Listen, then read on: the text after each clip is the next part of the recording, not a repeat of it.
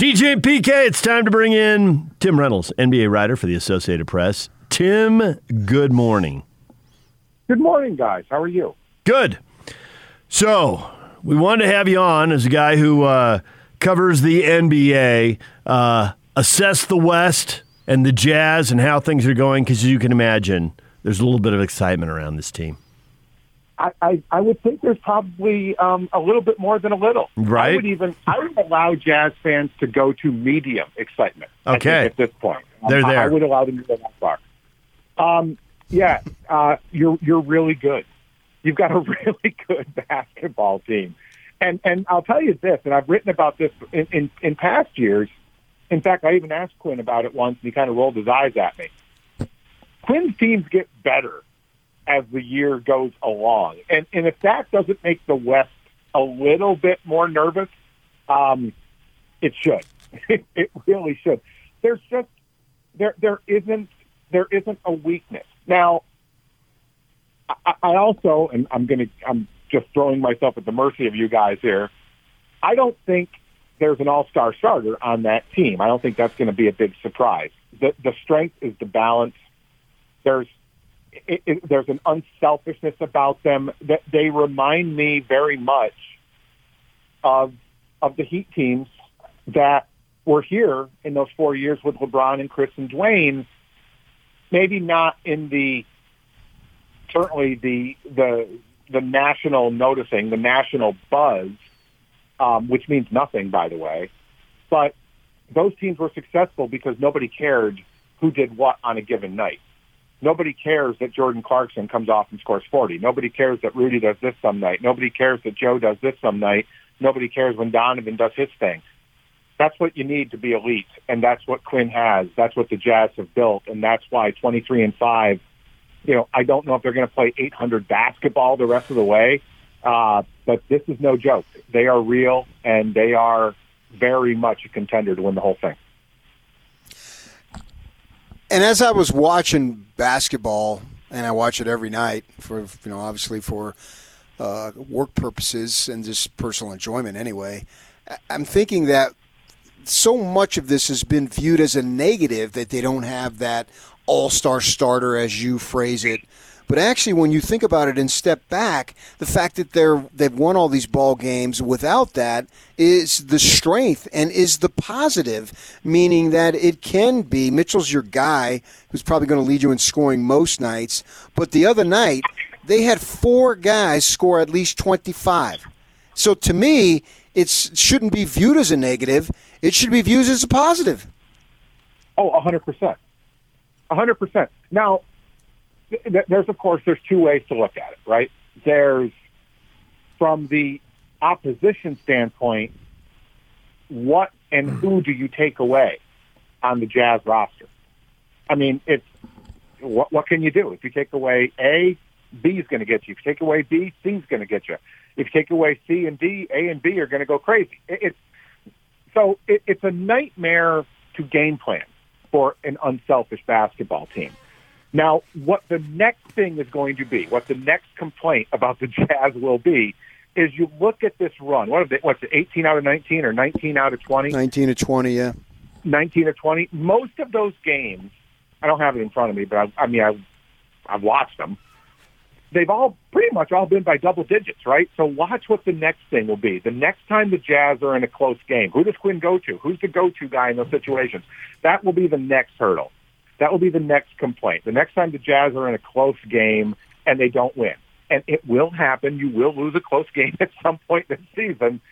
That will be the next complaint. The Jazz don't have a go-to guy because people will draw conclusions off one game. Look, they know what they have. I think smart fans know what they have. I know this league knows what's going on out there.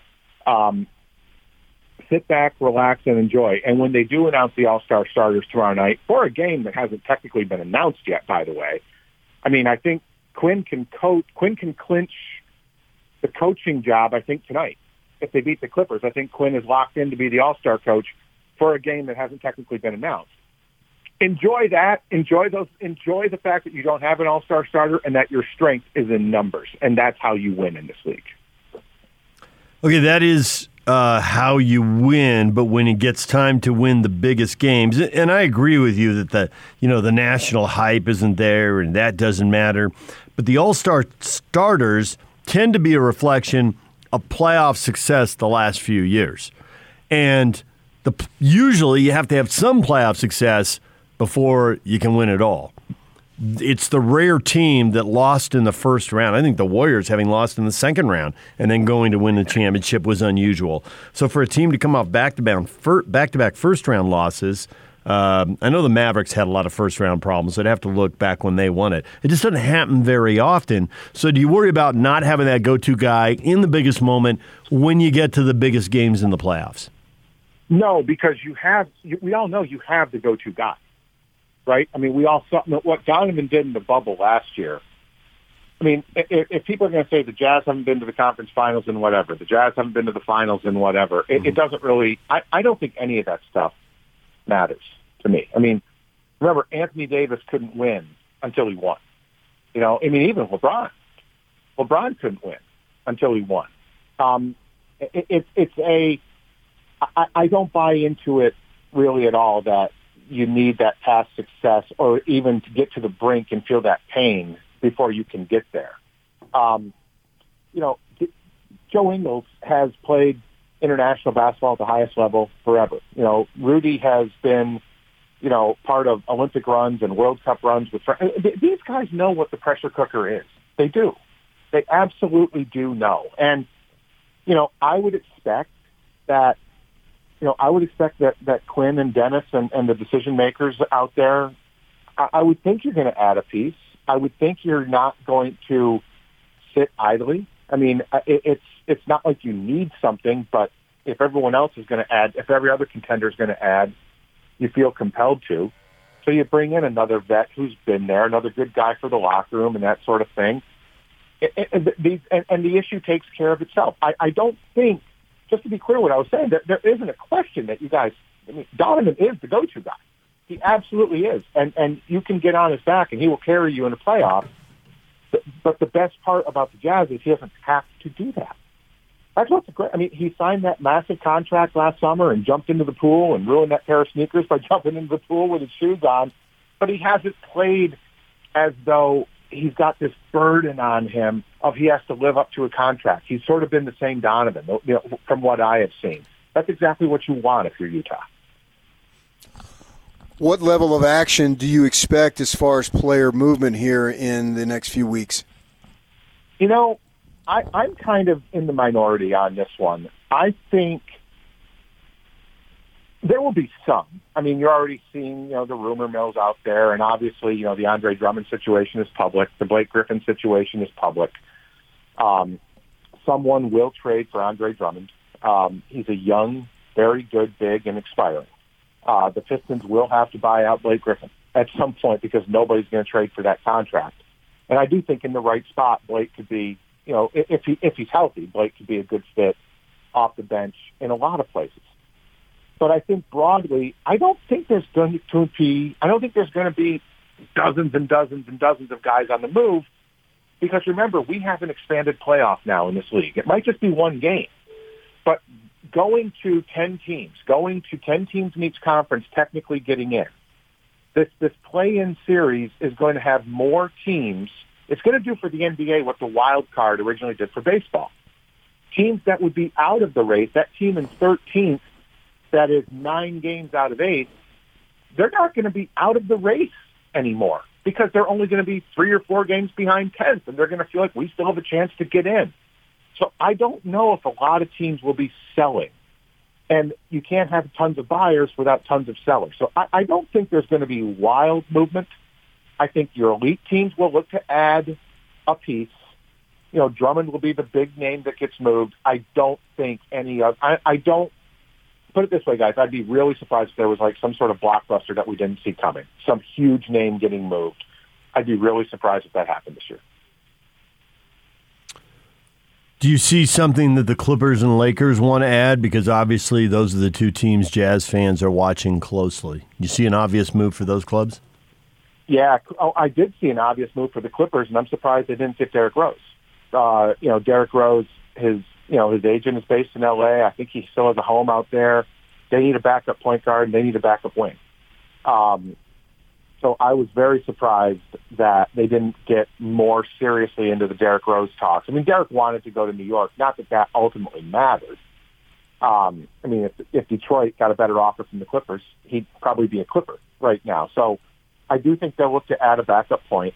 The Lakers situation is unusual, guys, in that you have LeBron, so you're fine because he plays like every position. The Anthony Davis situation is what you watch out there. They're, Woj just saying 2-3 weeks. The Lakers are just saying, the Lakers haven't come out and said that, I don't think officially yet. They're just saying, it's a strain. He's being evaluated. The longer that situation goes, then the Lakers have to decide, do we want a complementary piece? Do we want another backup point guard type? Do we need another vet like Rondo? Rondo was so big for that team last year. Do you need someone like him again? Or can we really count on Anthony Davis to log big minutes? Remember, and guys, these games are rapid fire this year. Everybody's playing every other day.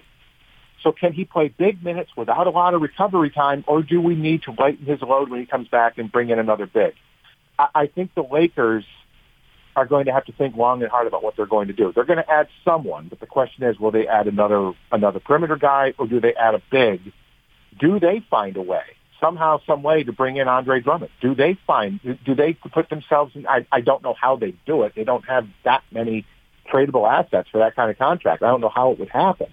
But do they get into that mix somehow? So for the Clippers, it's going to be a backup point guard without question. For the Lakers, it sort of depends on AD.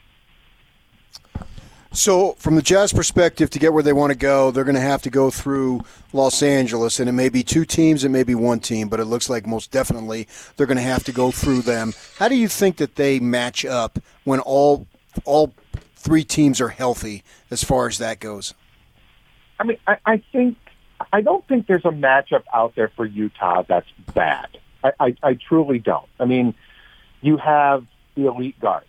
You have, elite bench play this year. You have the elite rim protector. So on the surface, there isn't a bad matchup, right, for them. What you're hoping, if you're the Jazz, I think what you're hoping more than anything else is that the standings right now, 1, 2, 3, stay there. You don't want to play both LA teams. You'd like to see the LA teams beat each other up in the Western Conference semifinals. That's what you want. You want to play the Spurs or the Blazers or the Nuggets or the Suns in the second round. You don't want to have to go through both the Lakers and the Clippers. Let them slug it out. Let whoever emerges from that series come into the Western Conference final a little bit wounded. I think that's what you're hoping for if you're Utah. But there's, matchup-wise, the Lakers are a matchup nightmare for everybody because they have LeBron. And he's still, Giannis is the two-time MVP. LeBron is still a top 2 or 3 MVP candidate in this league, if not top 1, and I still call him the best player, even at age 36, even in year 18. I still think he's the best player, and we all saw last year, when you dangle a championship in front of him, that guy finds another way to raise his game, as crazy as that sounds. I don't think the Jazz have to worry about it. There's no one you point to and say they're a bad matchup because the Jazz have everything. But there's a lot of teams that have everything. The Clippers, to me, will go into the playoffs with the most to prove just because of the history, because of Paul George's history in the postseason, because of, all these 3-1 leads. Can you finally break through? They're going to have to bear that weight. They'll act like it won't matter. They'll say it won't matter. It will absolutely matter. So the Clippers are going to go into the playoffs with some baggage. The Lakers will go into the playoffs with some baggage because they're the defending champions. LeBron only has a few years left. They know that it's not a forever thing. They're paying all this money. Take advantage of your championship window right now. To me, the Jazz are going to go into the playoffs, if healthy, very footloose and fancy-free and say, listen, there's no pressure on us. They could be the 1 seed, guys. They could be the overall 1 seed. No one's still going to believe they're good enough to win it. And that's a very good position to be in when you don't have to carry that pressure.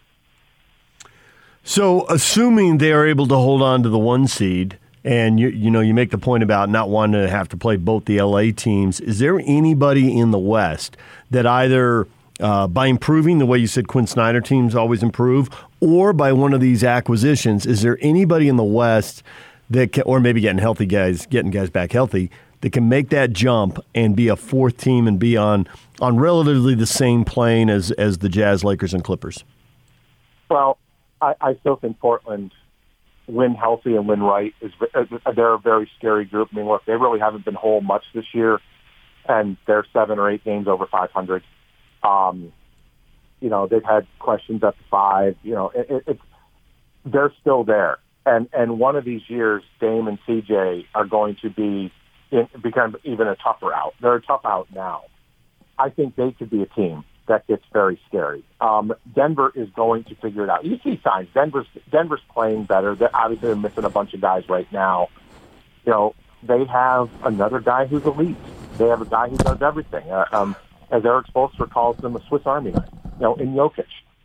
But the one team I point to and say, if they went out and made a big move, I'm telling you, Golden State, as much as people don't want to hear it, I think Steph's playing the best ball of his life right now. Steve Kerr has proven in the postseason. If the Warriors go out and add a piece, I don't know who it would be. There's a lot of teams in the West that can get really good. The West playoffs, look, there's not an easy matchup for anybody. There won't be. The West playoffs are going to be just hideous. They're going to be bloody. They are absolutely going to be bloody because there are a lot of good teams that could get really scary depending on how aggressive they want to get by adding the guy at the deadline. He's Tim Reynolds, writes for the Associated Press, covering the NBA. Tim, thanks for coming on. A million opinions, a lot of stuff to consider. We appreciate it. Thanks for having me on, guys.